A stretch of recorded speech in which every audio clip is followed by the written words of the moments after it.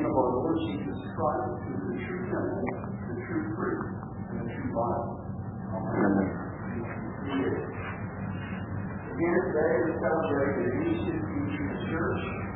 The feast day is known by several names, called the presentation of the Lord, the purification of the Blessed Virgin Mary, candle mass,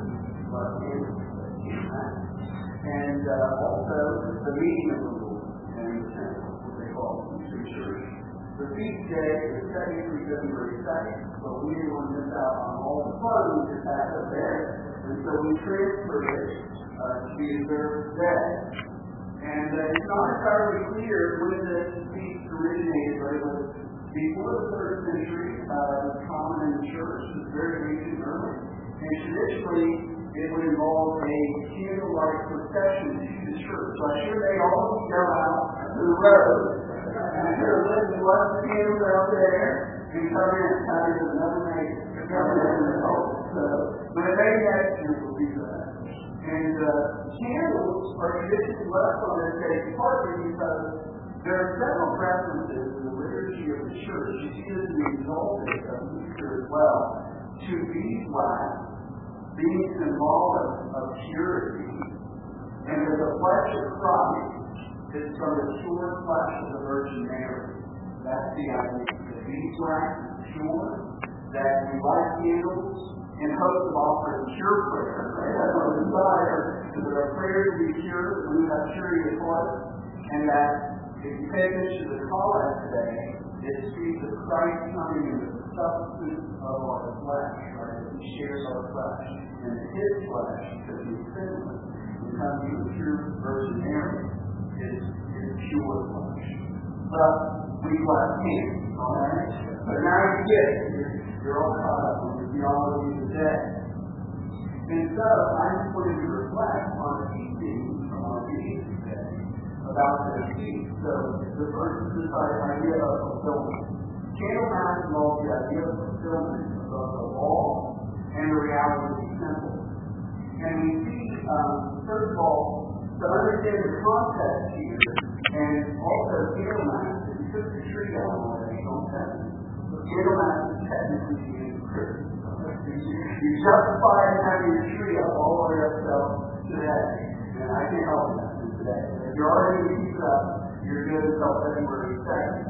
And so, in the law, in Leviticus 12, it was commanded that a woman, after giving birth, she would be indoors for 7 days, and then she would remain for 33 more days, about 40 days. And then she was to go and make an offering and sacrifice. Okay? And so there were some options there. You could afford, to offer a bull or a goat. You had to offer 2 turtle doves and 2 pigeons. So Mary and Joseph apparently didn't have that much money to say go, and they offered their 2 turtle doves. Okay? So this is about, first and foremost, obedience to the law and fulfilling the law.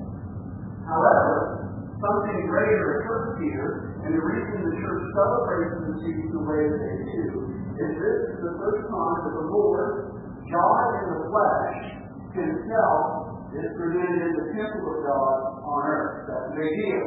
God himself enters the temple. And there's some history here that is important. You know I love to talk about Moses, right? And as Moses, he goes, and what he did, he hangs out with God and talks to God, right? And then when he comes down from the mountain, or he comes out of the tent of meeting where he's in God's presence, what happens to his face? His face shines. And the people are terrified of the glory of God, and they say, "No, Moses, you go over there." Right? Because we can't handle the glory of God. That's how awesome God is. Then just by being in God's presence, Moses' face shines. And then we're told that he covers his face, right? When he comes out to meet with the Lord. Because the people are so terrified of the glory of God. That's awesome. And so God's presence is in the tabernacle. And we know that as God leads the people to the promised land, he's present with them by a pillar of cloud by day, and a pillar of fire at night. Right? And God's presence is there. Then we have the Temple of Solomon. And now, you guys admit that if you don't like this much about anything, rest assured, I smoked this place out this morning, said lots of prayers, prepared for our worship. I had a great time. And you guys will really get away with all that during service. I had lots of fun. The part of the thing I did that, I was praying about this day in the temple, right? And so you know about the dedication of Solomon's temple. It says that the glory of God descended upon the temple in a cloud. And the cloud was so thick that the priest couldn't even minister. That's how I want the incense to be here. So thick that we can't even do our job. And so God's presence was there. And we're told that in the Holy of Holies, above the Ark of the Covenant, where the high priest would go in once a year on the Day of Atonement and offer blood and sacrifice, that the glory of God was present in the Holy of Holies as a fire above the Ark. The God was there. So something significant happened. The people of God, just like us, are ever unfaithful. And in their infidelity, their rejection of God, and the worshiping of false gods and idols, in Ezekiel, something significant happens. In Ezekiel chapter 2, the prophet Ezekiel has a vision in which the glory of God departs from the temple. The glory of God leaves the temple. And there's a prophecy of the destruction of Israel, which does in fact come. And in 586 BC, the Temple of Solomon is destroyed, and the people of Israel are driven into captivity under Babylon. And then, the second temple was built. And the second temple was finished around 515 BC, and under Herod the Great, just before Christ was born, it was renovated. Thus, in the Gospels, you'll hear about the Temple of Herod. This was the second temple. Unlike the first temple, the second temple did not contain the presence of the fire of God within the Holy of Holies. But the temple of God was dedicated to God, sacrifices were offered to God, but from the time of the vision of Ezekiel, the presence of God departed from the temple. And in that context, the prophet Malachi, our first reading today, if you haven't paid attention, prophet Malachi in chapter 3 says, "The Lord whom ye seek will suddenly come to his temple." The Lord will come to his temple. The church sees today the presentation of the Lord King of Mass as the fulfillment of that promise in Malachi. That on this day, the Lord God himself came to the temple. And that's why we celebrate this day. As Christians, we are also reminded that every Christian church is a temple of the Lord, where the abiding presence of Christ is here through the Holy Spirit, through the Word of God, and most fully through the Holy Eucharist. That makes this place a temple of God. That as God came to the temple in Jerusalem, so he comes to us in our temple when we offer the Eucharist. The second thing we see here is the theme of the reality of the priesthood and the sacrifice. The Feast of the Presentation is about the fulfillment of that which was signified by the original temple. The temple was, again, the place of sacrifice, the place of atonement and of divine encounter. Now, if you were a priest back in the day, you couldn't wear something this pretty. Because if you were in Israel, you were doing a lot of slaughtering. You were butchering bulls and goats and offering sacrifice to God and dirty work. Now the high priest, he got a little fancy. So a lot of the guys, they were a mess. And they were offering sacrifices day by day, seeking atonement from the Lord. And so the temple was a place of prayer, but it was a place of lots of priestly activity. Priests had a lot of work to do in the original temple. And so Christ comes to the temple, and the New Testament tells us that he comes as the true priest, who is able to make the true offering once for all. In our Hebrews reading today, chapter 2, verse 17. It says, therefore he had to be made like his brothers in every respect. What does that mean? Go ahead and prove.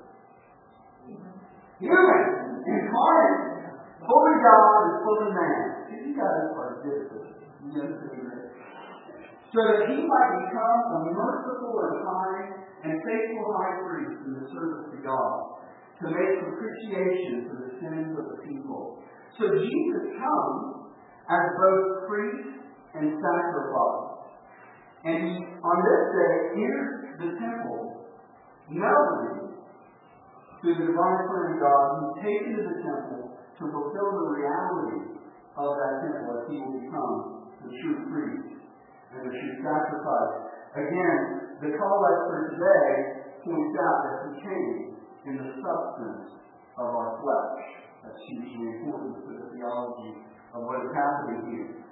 Again, I will point you to Malachi chapter 3. It says that when he comes to his temple, it says he will sit as a refiner and a purifier of silver.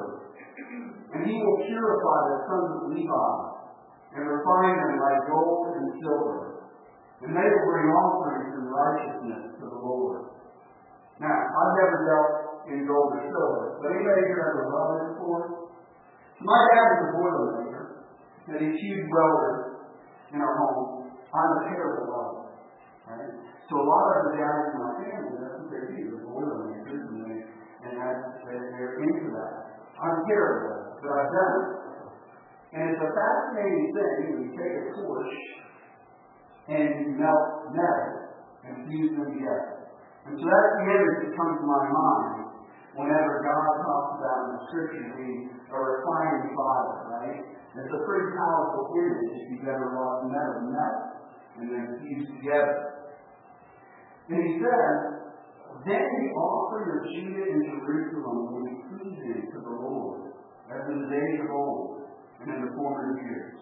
So this promise from Malachi is that God himself will come to the temple. And when that occurs, he will purify the people as fire purifies. And that because of his purity, that our offering will be made acceptable to God. That once again, as in the days of old when the priesthood was instituted, that the sacrifices of Israel will be acceptable.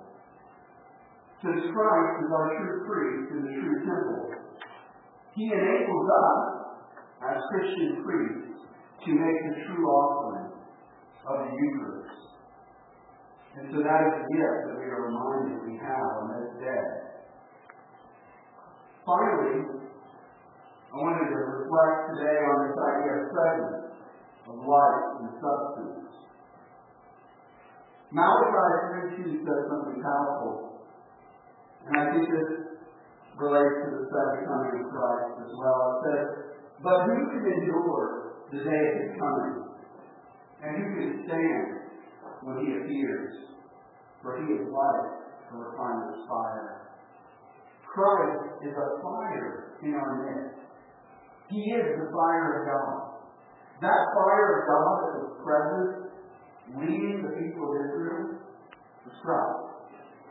That fire of God that was present above the ark and the Holy of Holies, the presence of Christ.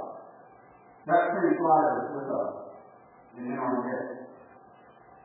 And in Hebrews 2:14, it says, since therefore the children share in flesh and blood, he himself likewise partook of the same thing. You see, we believe that Christ is both fully God and fully man.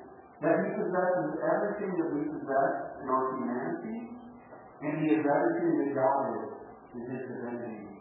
That he is in fact the fire of God, the eternal Word of God in the flesh. That's what we believe of Christ. And second, was given a gift. That the Lord told him he would see the cross. Now, if you all are saying your daily morning prayers in the Book of Common Prayer, and your daily evening prayers in the Book of Common Prayer, every evening we pray the word of sinning that we read in the Gospel today. Every evening we pray this. For my eyes have seen your salvation, that you have prepared in the presence of all peoples. A light for revelation to the Gentiles, and for the glory of your people, Israel. Christ is our light. He shows us God because He is in His person the presence of God. He is a refiner's fire who purifies us and prepares us to enter into the presence of God. He is the revelation and the wisdom of God who teaches us what it is to know God. And He was taken on this day to the temple in the substance of our flesh, God and man present in the place of worship of God. So on this day, Candle Mass, we light candles at the altar, and we offer the true sacrifice of the true priest, Jesus Christ. We present His true flesh, which came in our substance, yet filled with the fire of God, as the offering is brought on the altar. And His presence makes this place a true temple of God. I wanted to share with you, in conclusion, a prayer of the Eastern Church that said on this day, let us pray. The Word, unseen with the Father, now is seen in the flesh, and actually born of the Virgin, and is given into the arms of the priest. Let us worship